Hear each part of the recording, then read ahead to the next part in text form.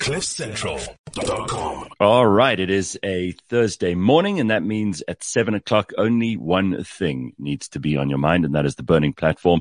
It is our chance to check in on the most important current events of the week to find out what has been going on in the news. And we're joined, as always, by Phumi Mashiko, who is in the studio, along with Kanthan Pillay. It's going to be a hell of a conversation this morning. Kanthan, why are you not on microphone there? Let's just see. I am on mic, Gareth. Kanthan's brought us a friend. He's brought his daughter to the studio, but she's not near a camera, so you can't see her. But she's got earphones, so people must watch yourselves with the swearing, people. We're not gonna please watch yourselves with the swearing, okay, Gareth and Kanthan? Well, my offspring goes to high school, guys. There is nothing that they do not say that is going to offend the ears of most people. Yeah. There's another reason you shouldn't really swear or use foul language this morning, and that's because Helen Zille is joining us, and we're going to check in with Helen Zille. We haven't had her on the show for a long time. Helen, it's a great pleasure to have you on. How are you? I'm very well, thank you. It's been a tough time, but we all get onwards and upwards, that's all. Good. Well, I'm pleased to hear that. So we've got quite a lot to talk about, but I think we'll start off with Kanthan causing a lot of noise on social media, which he always does. And maybe you can comment on this first, Helen, but here's Kanthan's tweet. That's right. Throw us in the deep end, why don't you, Gareth? Well, I mean, let's go, because we don't really want to talk about the national shutdown, which turned out to be the national letdown. And I did see yesterday, and we can talk about this in a moment or two, that there was a there was a motion to try and remove the speaker, Nosiviwe Mapisang-Akula. It failed in Parliament yesterday. But it was interesting to see who our parliamentarians are, because they, for the first time in a long time, on news, they followed it live, and we could see who our actual representatives in Parliament are. Interesting little hour of my life that I won't get back, but it did provide me with some useful information. So, Helen, what do you think of this tweet of Kanthan's? He said, here's the swearing that we promised we wouldn't do in our DA, is that instead of focusing on stuff that they do well and everyone else salutes, service delivery, clean audits, day zero, they preach stuff that is inherently divisive. Vaccines, Ukraine, Zimbabwe, rainbow crosswalks. I still have no one to vote for. So I'm going to let you go first here, Helen. You are the national chairperson of the national federal chairperson. So perhaps you want to address whether or not you think Kanthan has a good point here. Look, that's a typical tweet. A trite, throwaway rain fart, frankly, that doesn't begin to get to the heart of why people vote and what they vote for. The bottom line is this. When you vote, you've got to understand what you are voting for and what the alternatives are. And you've also got to understand that almost everything in South Africa is divisive. Kanthan himself started a political party with perhaps the most deliberately divisive name that they could come up with, which is the Capitalist Party of South Africa. Now, if you want a word that divides people fundamentally on the basis of race, irrespective of whether they understand the intricacies of economics, it is the word capitalism. And of course, Kanthan and his mates did that in order to be deliberately divisive, because they know that politics is a binary thing and that it offers choices. Now, it's not that we go around preaching things. It's that as a political party, we deal with topical issues, and you have to have a position on topical issues. And every position you ever take is divisive. If you, for example, say in South Africa, we stand for non-racialism, there'll be a huge number of people who disagree with you. If you say we would like all race laws to be removed from the statute book, there are a very large number of people who disagree with you. When Russia invades Ukraine against international law and violates a rules-based international order, a serious political party doesn't just sit there. You have a foreign policy and you take a position. Obviously, not everyone's going to like your position, but no one has a position on anything that everybody likes. Politics is about the binary, and it's about making choices. Yesterday, or the day before yesterday, when I was canvassing for a by-election that we're having, and we do a lot of phone canvassing, I called a person in a local by-election who said, I'm not voting for the DA because of your position on LGBTIQ+. I said, sir, this is a local by-election. It's got nothing to do with our position on LGBTQI+. It is about whether there is water in your taps. It is about whether your refuse is removed. It is about whether your streets are swept and the grass is cut. And frankly, our position on LGBTQI+ does not come into it. Your options are between the DA and 3 other parties who you know will either loot the fiscus or do nothing. That is your choice. Now, there are many, many voters who don't like what we say about one thing and therefore claim they have no party to vote for. So they're prepared to get fixated on the one thing they don't like that the DA says and then facilitate the election of parties that stand for grand corruption and a mafia state. That's what the alternative is.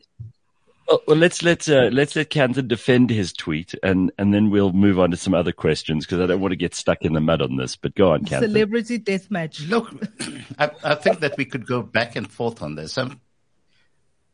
I take Helen's position, and I stand by my position, which is basically, if we are going to rally people around stuff that's actually going to persuade people to get to the polls. Remember, we had 11 million people who did not go to the polls in the last election. Now, if those 11 million people were going to the polls, then we would be able to topple our thieving overlords very quickly. And from my perspective, it's very clear. The way in which we end up toppling those thieving overlords is by focusing on the stuff that's going to bring people together.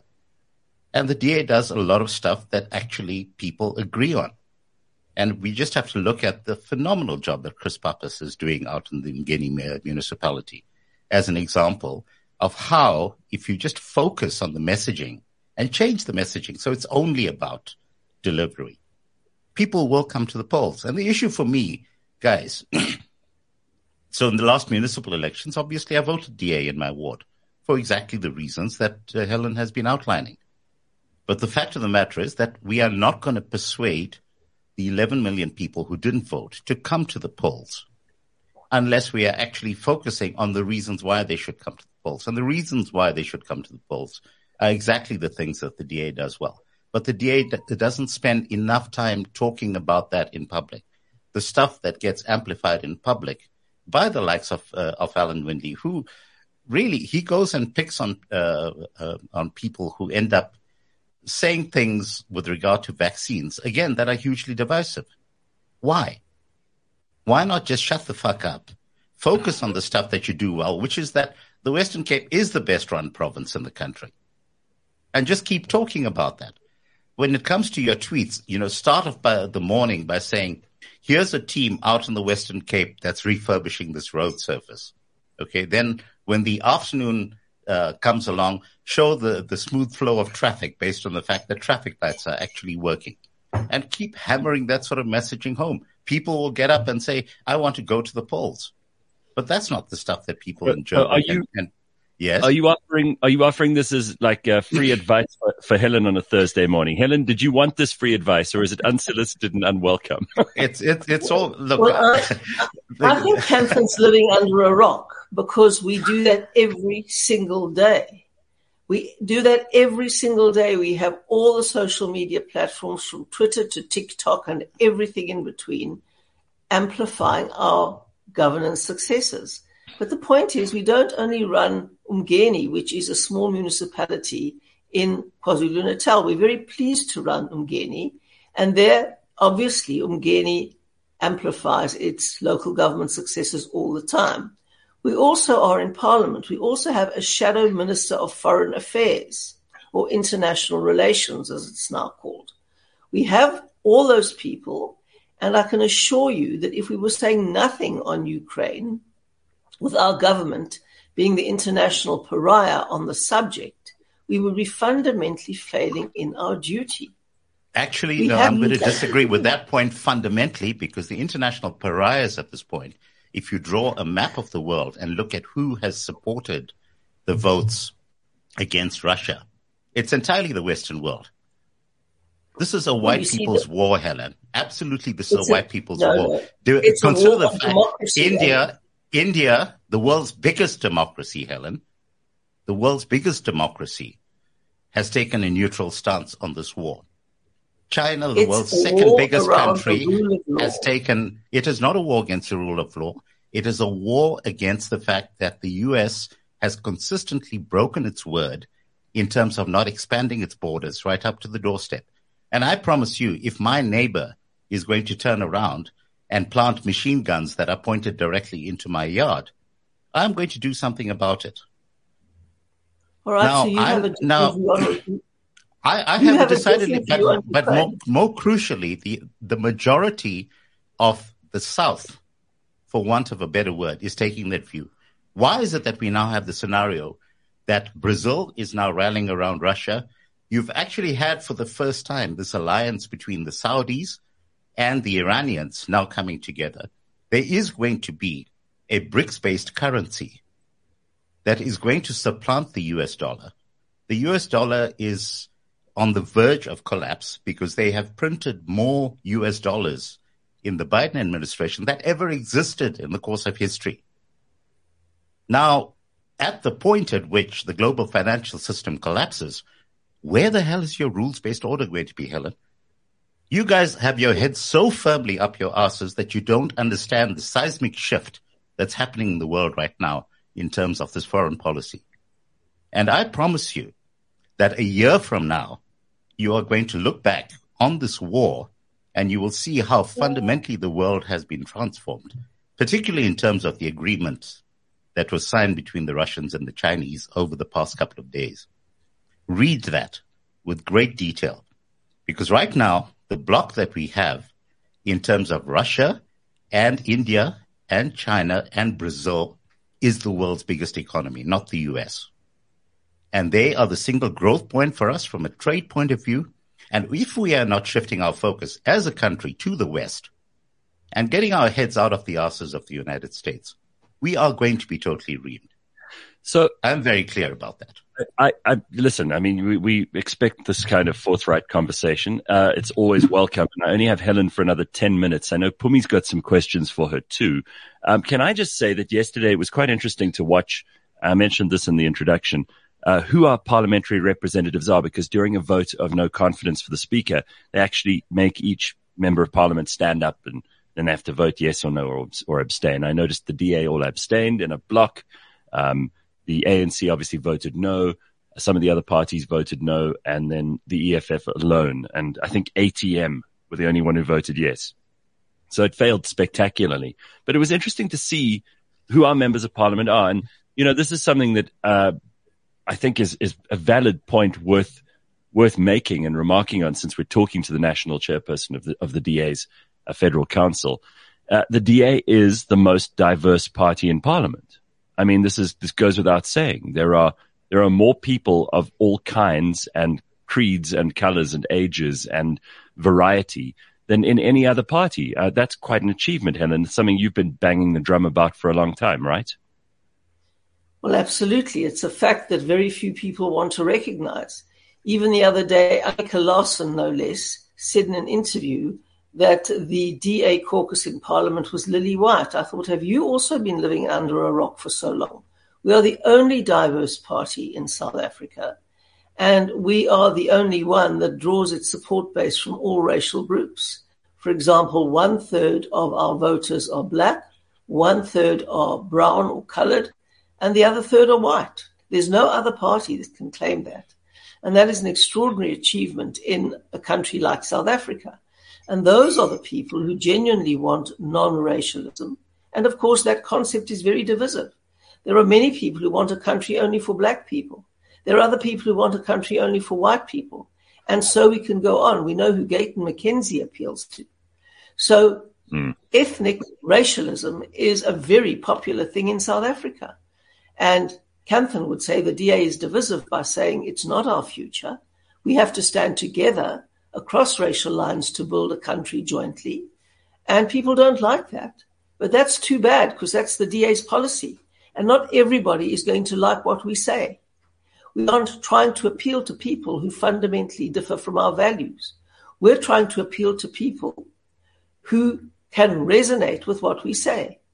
And whatever Kanthan says about the emergence of a new international order, we should all be very worried. Because if force is going to be the way in which international relations are developed and in which sides are chosen, then we're in for serious trouble. This sounds like the end of the Weimar Republic in Germany to me and the annexation of Poland. If we're going to talk about force being the model, it's 20 years since the Iraq War. Let's talk about force there. Let's talk about force that was used in Libya. Let's talk about force that is used in Syria. Why does the DA never say anything about the fact that there are countries currently invading the DRC? We don't yet talk about that. Why do we not talk about the fact that the US has troops on the ground in Somalia? We don't hear the DA talking about that. So the DA is very selective. DA, yes, exactly. So why the selective targeting of what actually goes on in Ukraine when there is a pattern of this being happening? Different things. But we can't go into, the troops are doing different things. We're in so-called peacekeeping forces across the continent because there are wars all over the place that have incredibly bad spin-offs for the continent and the people as a whole. But let's not go into all of this. The point that I'm making is that the reason to vote in South Africa is to save this country from a failed mafia state. That's the overriding reason. The reason to vote in South Africa is how are we going to save this democracy? You may not agree with what the DA does here or there or in Ukraine or in Somalia, but the bottom line is this. Can we save this democracy? Or are we going to become a criminal mafia state that we already are? And can we turn that around? That's the reason to vote. I think if anything, you both agree on the fact that there is serious reason to vote. And what you're disagreeing about is what are the things that are going to get people to the polls. But one of the things, and just talking about the fact that nobody speaks a lot about the leadership of the DA or how diverse the DA is. On this show, I often talk about how we know very little also about most of what the DA platform is. And that's because we don't see a lot of it in mainstream media. And the DA's got an election coming up, internal elections. We haven't been speaking a lot about that. But what I did see, Helen, is that 16 years in, you are once again running for the position of chairperson of the Federal Council of the DA. And I'm just wondering why you believe that even after a 16-year run, you haven't done what needs to be done and you need to run again for another term.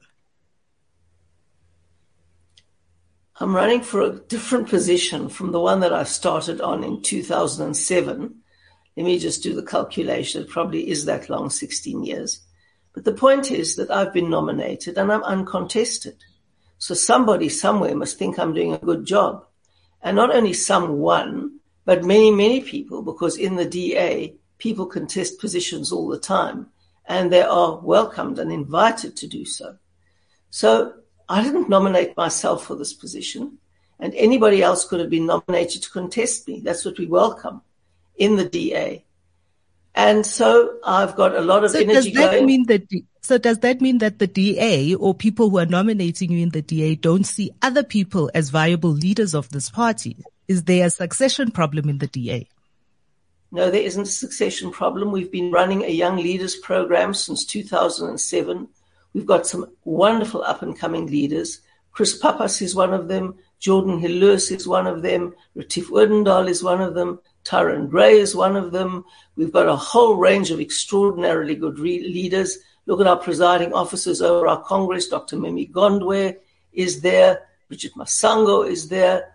If you look at the leadership of the DA, it is, and you can laugh about this, Pumi, but when you talk about the diversity of leadership, you go and take a look at the leadership of any other party, and see whether it comes anywhere close to the diversity of the DA's leadership.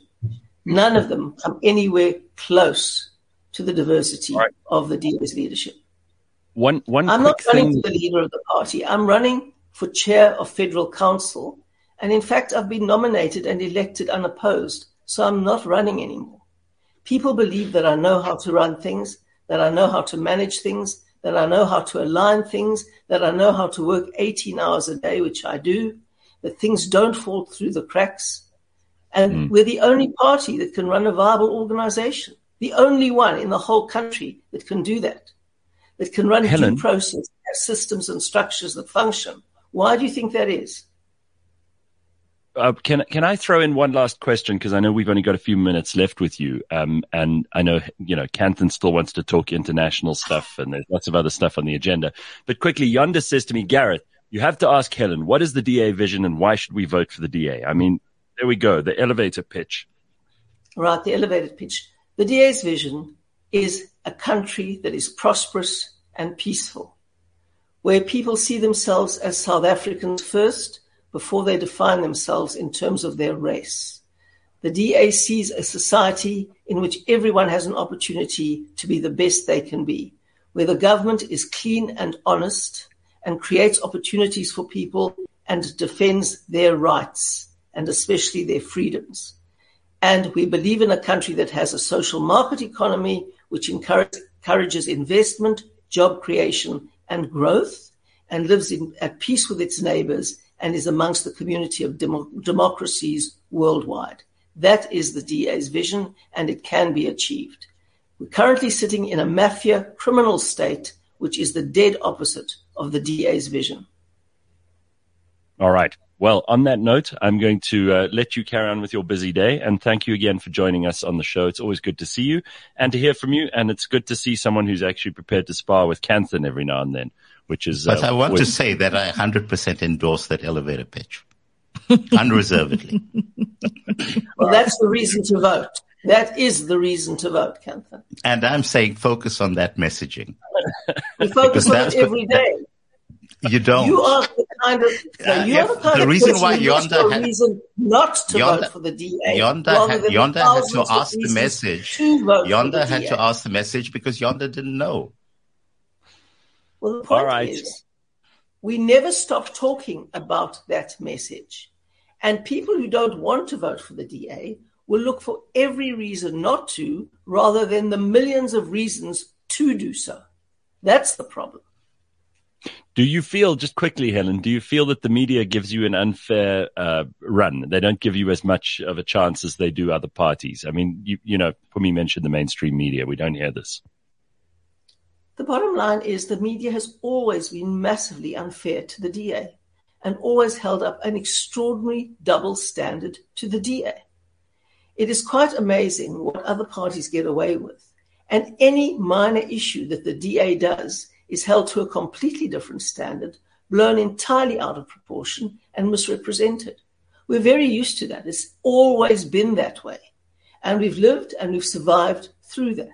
And the last book I will probably write, if I still have it all together to do so when I'm 95, is the book about how the DA's warnings and positions were right and the media got it wrong on every single key issue. Well, we will wait with anticipation for that book, even if it does take another, how many years? I mean, 95 is still a way off, Helen. A bit. Thank you so much. At least 20 years. They're reversing aging in mice. There we are. Thank you, Helen Zille. Thank you so much.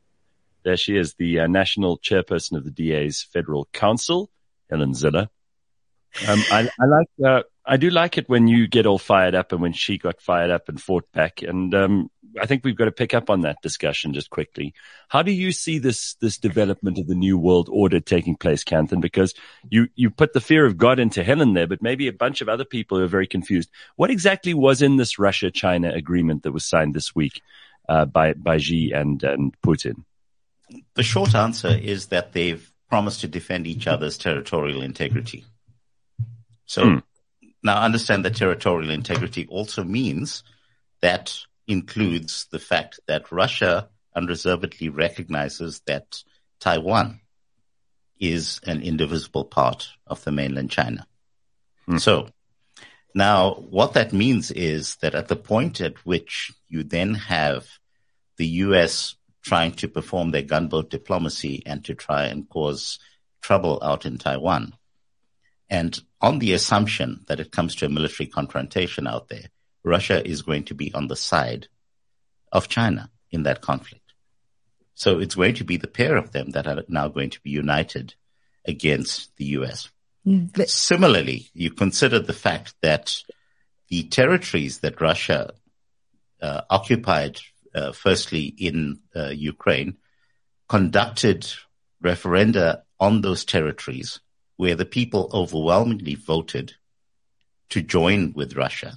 And let's be very clear about that. Those results were absolutely on par with exactly what happened in Crimea 30 years ago, where there was a referendum at the time where they wanted to join with Russia. But instead, the Russians said, no, actually, you guys can hang on and be part of Ukraine. So from the point of view of what it means, when the Chinese say that they are going to defend the territorial integrity of Russia, and the Chinese then recognize that Crimea and the Donbass, and pretty soon it'll be Odessa as well, are indivisible parts of Russia. And at the point at which the U.S. is interceding, we are looking down the throat of World War III. So that is the most basic point at which we start off. Okay. The second thing to consider is the fact that the BRICS Bank is going to be a reality. And it's going to be a currency that's going to be backed by real stuff. It's not going to be backed by the fact that the U.S. is going to topple your government if you refuse to accept that the dollar actually has supremacy in terms of global transactions. I mean, Putin also came out to say that they'll be using the yuan more in their trade with. They've already started doing that. No, I'm just saying that they're saying they'll be using it more, particularly now, with, as you say, BRICS Bank, but also just in terms of Latin America, Africa, and given that they've just had the Russia-Africa The national summit. Currency thing already happens to some extent. So India is buying oil from Russia and paying in rupees, as an example. Trade between the UAE, the Saudis with the Russians is now taking place in their own currencies. Meanwhile, the Biden administration has now printed an additional $2 trillion in order to prop up their banks. Now, money has to have value.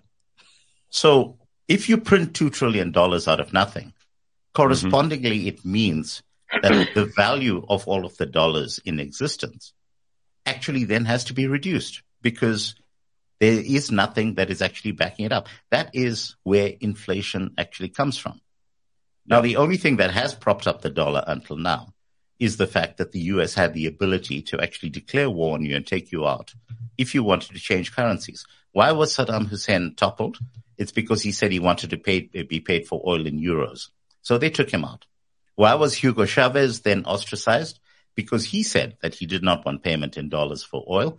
He wanted to have payments in other currencies, particularly the euro. So again, he got sanctioned. Venezuela got taken out of the global economy effectively, and they crashed and burned. Libya was regime changed for the same reason. Okay. But now, just to throw this in there are a lot of people in the traditional Western media and in America and in the West who will say, oh no, but that all sounds like conspiracy theory stuff, Kanthan.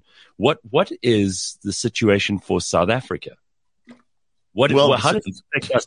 Because we're kind of, we've been in the non-aligned movement for a long time, but it's clear that we are adjusting our foreign policy to go with Russia and China in the direction they want to lead us. Is this good for us? Is it bad for us? How will we find ourselves best placed? Well, this depends entirely on what our foreign policy stance is going to be. And frankly, from my side, the best possible thing we could be doing is exactly what India is doing. India has taken a stance of absolute neutrality, but India has also taken a very strongly India-first policy. And what does that mean? India is spending money on buying Russian oil.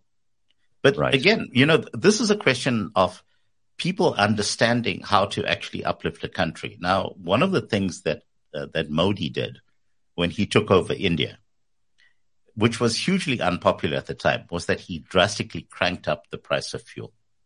Okay, if you think that we're heavily taxed in terms of fuel, the Indians were heavily, overwhelmingly taxed in terms of fuel. And at the time, there was outrage on the streets of India around the fact that their fuel prices had gone up. What he then did was to take the cash that accrued from that dividend of having a higher fuel price, and he's poured that into development. So all of the infrastructure development that you see happening in India comes directly from that dividend. All of the advances that India has been making in terms of its tech programs, its space programs, its weapons programs. Remember that India and Russia have worked together. They have a company called BrahMos, which is developing ICBMs. All of that money has been coming from the fuel dividend. And so Modi has now been buying oil from Russia. So it's substantially discounted oil. He's getting it at around about $30 a barrel. But he's not reducing the price of fuel for Indians. Oh, no. Because all of that dividend is getting plowed back into what's going on. Now consider if Ramaphosa actually said, we're going to be buying oil from Russia. And I did the numbers on this last year, where I said, if we have to end up being on the US's shit list, remember right now, we benefit from the fact that we have the African Growth Opportunity Act, which basically says that AGOA countries are able to export to the US without paying duty on it. Okay. So the situation that we have right now is because of the fact that our stuff enters the US duty free, there's an amount of money that accrues to us. If the US tosses us out of AGOA, what is the benefit going to be with us then switching across to buying oil from Russia? And the overall benefit for South Africa, if we were to do that right now, is that we would have billions literally flowing into the fiscus based on the differential around what we are paying for fuel currently. And that, to my mind, is the level at which we should be talking about foreign policy. Foreign policy is not about sucking up to other countries. Our foreign policy should be determined by what is going to be in the best interest of South Africa.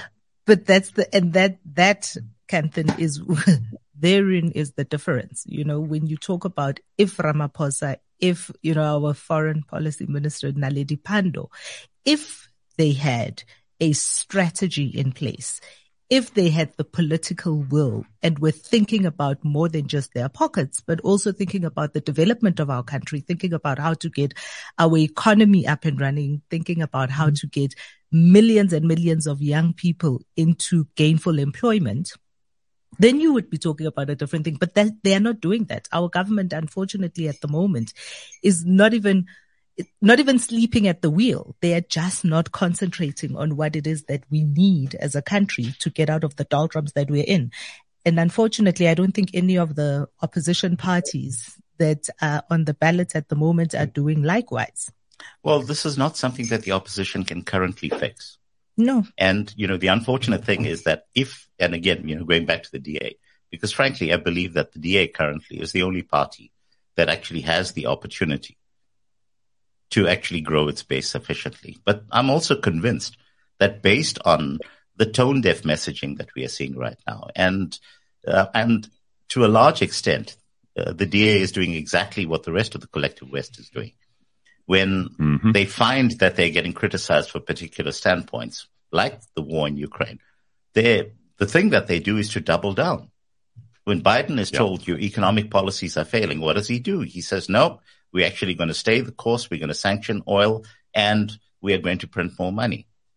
And, you know, things crash and burn. But you know, to get back to the point that, Gareth, that Pumi just raised, the problem is that Ramaphosa is very firmly in the pocket of the Americans. I'm very clear about this, while the rest of the ANC is not. And it's very clear to me that Ramaphosa is president because of the fact that he was able to buy votes at Nasrec. And so you're going to have the scenario where the ANC is not going to do anything. It's just going to be inertia, which is why you've got a minister of electricity, even though Gwede has a plan in terms of energy, which I've largely agreed with, that we need to be exploiting our coal. But Ramaphosa is not going to allow him to do that. Okay. We've had this entire ANC just tearing itself apart with inertia. And it is not going to fix itself. But let's hope Mashatile ends up recalling Ramaphosa, which I think he will only do in 2024. I do want to hear what you guys think about, and Pumi and I largely discussed the EFF and Julius on Monday, and whether or not that affected your life at all, Kanthan, whether you think it was a win for him or do you think it was a disaster? I think it's neither. I think that we give far too much attention to the EFF. Really, the problem in our country is not the EFF. The EFF does not control a single municipality in this country. Even in Johannesburg, Africa's financial capital, the EFF doesn't control a single ward. The EFF's influence in Johannesburg is entirely on the proportional vote. Why do we give these guys so much attention? Fine. We'll stop. That's fine. We'll end off on that. How do you feel about the ICC and their warrant for Putin? Because there was big fuss made about this and with regard to Trump's possible indictment. These were two non-stories because it's not as if anyone's going to march into Russia and arrest Vladimir Putin. And of course, Donald Trump himself, who made the biggest fuss about all of this, wasn't arrested. So again, we're being distracted, right? Well, remember that that not only does the U.S. not recognize the jurisdiction of the ICC, the U.S. also has an act on their books, which I forget what the official name of it is, but it is codenamed the Hague Act. And basically, the law, which was passed in the U.S., says that if anyone in the outside world tries to enforce an ICC order against the United States is able sanction. Not to sanction, to do anything to actually ensure that it doesn't get enforced, including military action. So in other words, if you try and arrest any U.S. citizen on the premise of a warrant that gets issued by the ICC, the U.S. will come and they will invade your sorry ass and they will take their people out. Russia doesn't recognize the jurisdiction of the ICC. India doesn't recognize the jurisdiction of the ICC. China doesn't recognize the jurisdiction of the ICC. It's just a bunch of European countries. Well, we are signatories to the ICC because, we bought into the Rome Statute at the time. Because when Omar al-Bashir came here, we didn't arrest him, did we? Yes, but again, how stupid would it be? We're inviting people to our country for peace talks, and then we say we're going to arrest someone. I mean, but again, heads of state, by definition, are exempt from warrants of arrest. In terms of international law, that is UN law, which in theory all of us subscribe to. And if they want him at the Hague, they know where his office is. If they want him, they know where his office is. But, I must say that... What do you make of people who were very excited about this, that he was being issued a warrant by the ICC? What do you make of those people? Clearly, they're just deluded idiots. Because they're clueless. Ask yourself how many people have actually been brought to trial by the ICC. Okay? The starting point is that... Slobodan Milosevic. I can only think of one. Yes, and Slobodan Milosevic was the only person from Europe who was actually, Exactly. Okay. Otherwise, the ICC is used exclusively to target the third world, Africans. And particularly Africans. Only the Africans.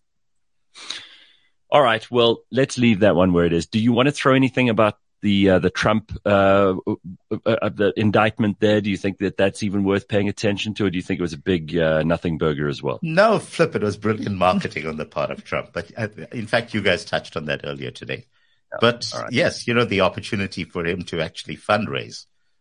The guy's brilliant. Here's an interesting point being made in the comments by Kevin. He says the IMF has slashed South Africa's 2023 GDP growth forecast to 0.1% due to the power crisis. Inflation's running at 7%. The net negative growth is minus 6.9. Absolutely spot on. Remember, we've talked on this show before about the path to prosperity for any country. It's very simple. Your economic growth has to outpace your population growth.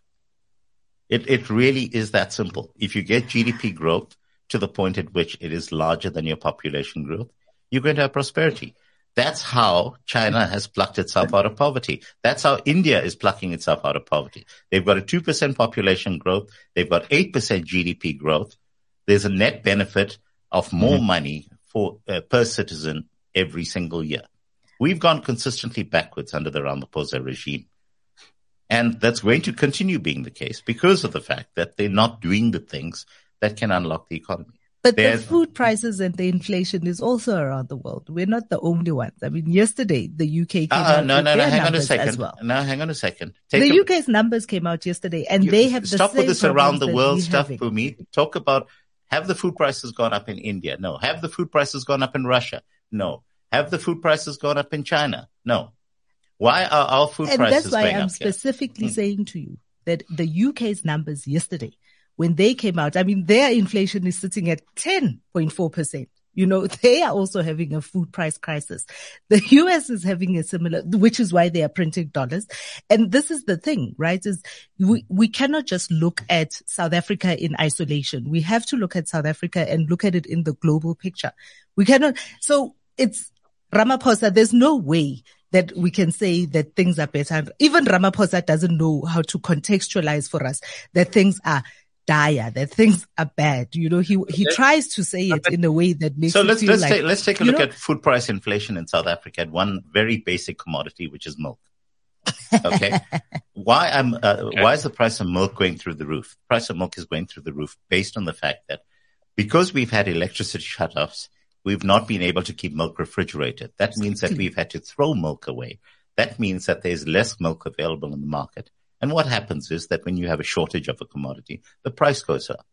And yes, it ties back fundamentally with the idea of electricity not being available, which is, yes, it's exactly what the listener was saying just now, Gareth, that it's directly linked to the fact. Yes, no, it's the consequences of our lack of electricity. But again, we know how to fix this. We can burn diesel, which we did for the past 3 days. And we've got lots of coal. We've got lots of diesel. We should be using it. As you mentioned earlier, we shouldn't be worrying about the first world supposed obsession with climate alarmism. Here's Carl DeSantis, who says, Kanthan, if Cyril goes and Paul becomes president, then we're almost guaranteed an ANC-EFF coalition. Are you sure you want Cyril recalled? Yeah, I'm absolutely sure I want Cyril recalled. Because look, frankly, you're not going to have an ANC-EFF coalition. Okay, what you're going to have is a plurality government. So the ANC is still going to be the biggest party, but any candidate that the ANC puts forward for the president of the country is going to need the support of whoever makes up that gap between the ANC's plurality and 50%.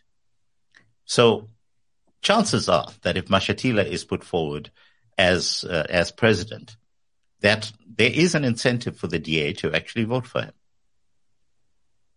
And to put him in office. Remember that at that time, because the ANC is going to be a government that does not have 50%, decisions will actually get taken in Parliament. And remember that the ANC is not going to kowtow to a lot of the fundamental things that the EFF has been pushing for. So at that level, the ANC is going to have to put forward a budget. If it gets support of the DA, the budget will get passed. If it gets support of the EFF, the budget will get passed. Do you think that this kind of plurality government that you're talking about will pull everyone else towards the center rather than towards the extremes? That's exactly what I'm hoping is going to happen. And look, and I think that if you consider, is the EFF actually going to grow its base in the next election? I think the answer is no.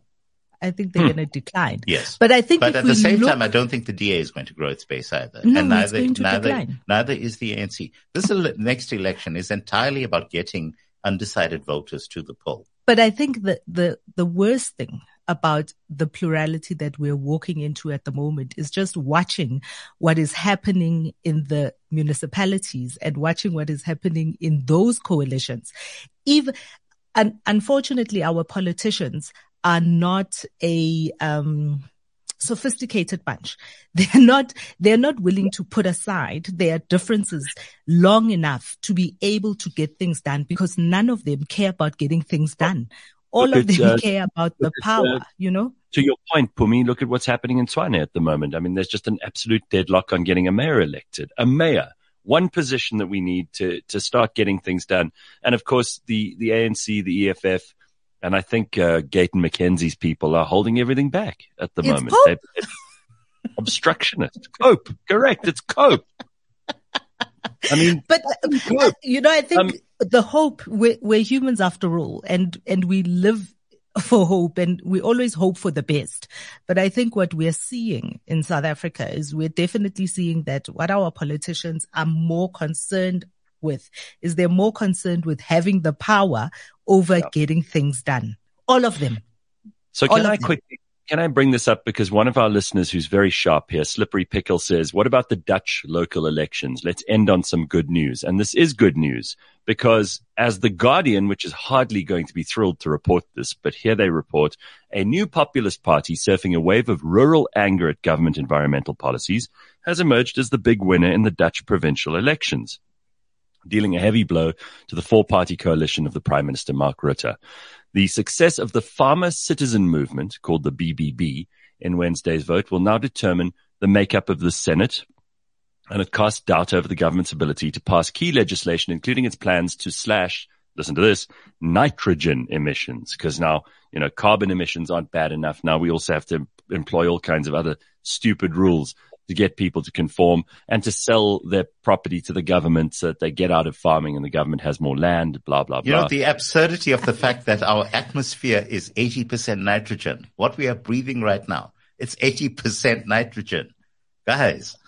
Listen, this is the kind of the level of stupidity that a lot of these climate alarmists, I'm going to use that term from now on because it's true, are throwing at people who are keeping the whole economy in Holland going, frankly. I mean, the farming community in Holland is tremendously effective and efficient. They are one of the most productive groups of people in the world. And the government has been on an absolute mission to destroy this community. They're clearly fighting back and they're getting a lot of support from other people in Holland. So this is good news. It's absolutely brilliant. And, let's hope that the rest of Europe is actually going to get their heads out of their asses. And instead of, shipping massive amounts of money off to fund a U.S. proxy war, just imagine if you took that money and plowed it back into your own development. I mean, and use it, going back to the UK example just now, you have, the national health system, which is collapsing because of lack of funding. Yes. And meanwhile, you have this constant shipping of more money off to Ukraine. Well, it's just simply doubling down. I think that the biggest win of what's happened there with the Dutch is that enough people went enough and stood up and stood together for what they believe in. And it's kind of, if we can learn from that as South Africans to kind of go, what are the things that we want to get done? And how do we wrangle the political parties that exist, or find the ones that resonate with us and then mobilize to get those individuals into a position to make the decisions that we want made. Oh, Pumi, if wishes were horses. It's like hope. I'm still very excited about the prospect of our new electricity minister making an enormous difference, and Sputla Ramakgopa's the guy. And obviously this is an awesome way for the ANC to say, look, as soon as we appointed an electricity minister, things got better. That's what they're going to say. And they did in fact get better for the past 2 days. Yeah, and then I woke up this morning with my ESP app telling me that we're 55 minutes away from the next bout of load shedding. Yeah. So it was temporary. It's got to be sustained. Well, guys, if there's one thing that we can give credit to the EFF for, because of the fact that they stirred up so much emotion around this shutdown, which on a public holiday when most people were taking the day off in any case. Yeah. They showed that when necessary, the Ramaphosa regime can actually do law enforcement. The Ramaphosa regime can actually keep the lights on. The Ramaphosa regime can actually control traffic. all of the basic things that we want. And that the only reason why it doesn't happen the rest of the year is because they just couldn't care. And so, so shout out to the EFF for doing that, really. I think that the single thing that they've shown us is that this country is not as broken as we think it might be. And a lot of what is going on right now, we then have to turn around and say it's actually deliberate because it's pushing particular agendas. In the case of Ramaphosa, and considering that his family is so heavily invested in the green energy sector, we can immediately see who's going to be the beneficiaries of that. So shout out, Julius. No, really. Well, okay. We literally have like 4 minutes left, and I so wanted to talk about the riots in France. Oh my word! Yes. I think Macron's going to fall. Do you think so? I mean, I think Macron's going to fall.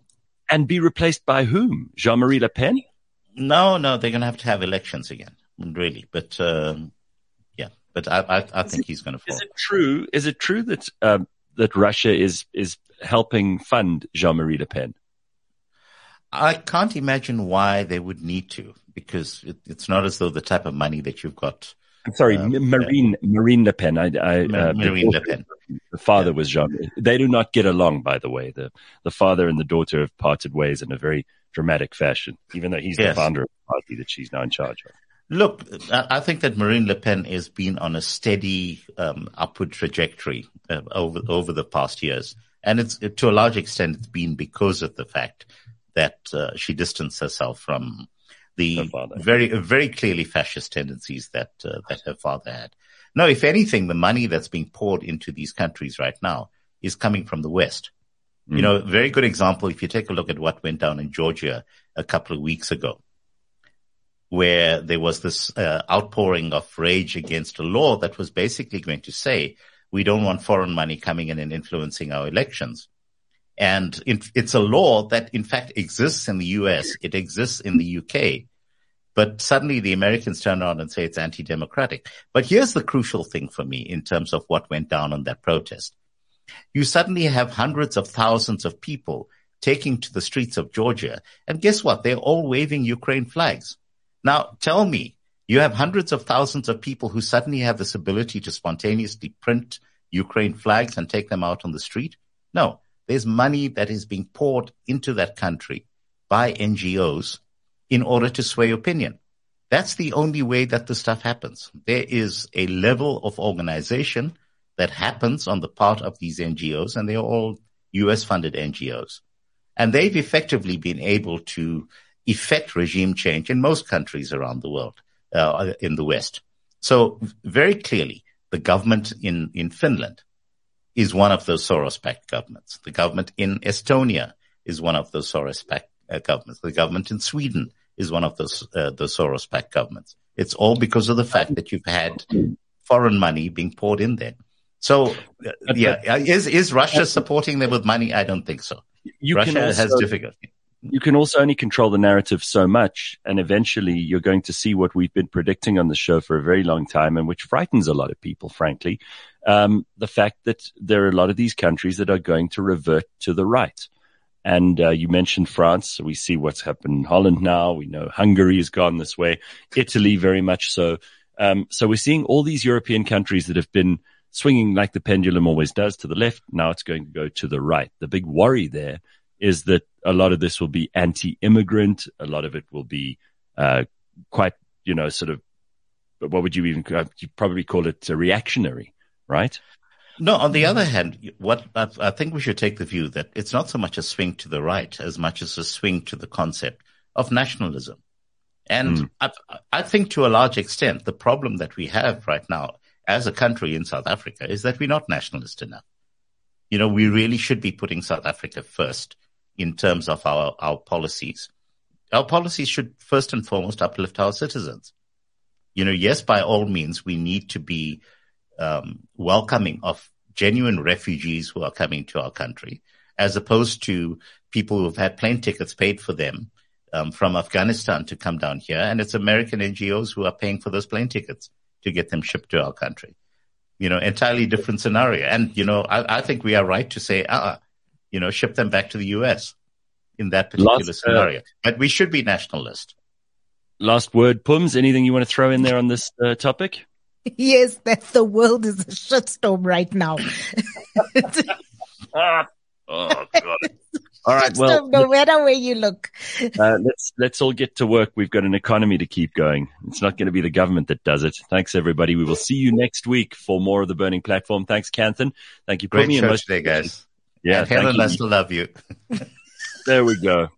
All right, everybody. Have a happy day. Yes. Bye-bye, babies.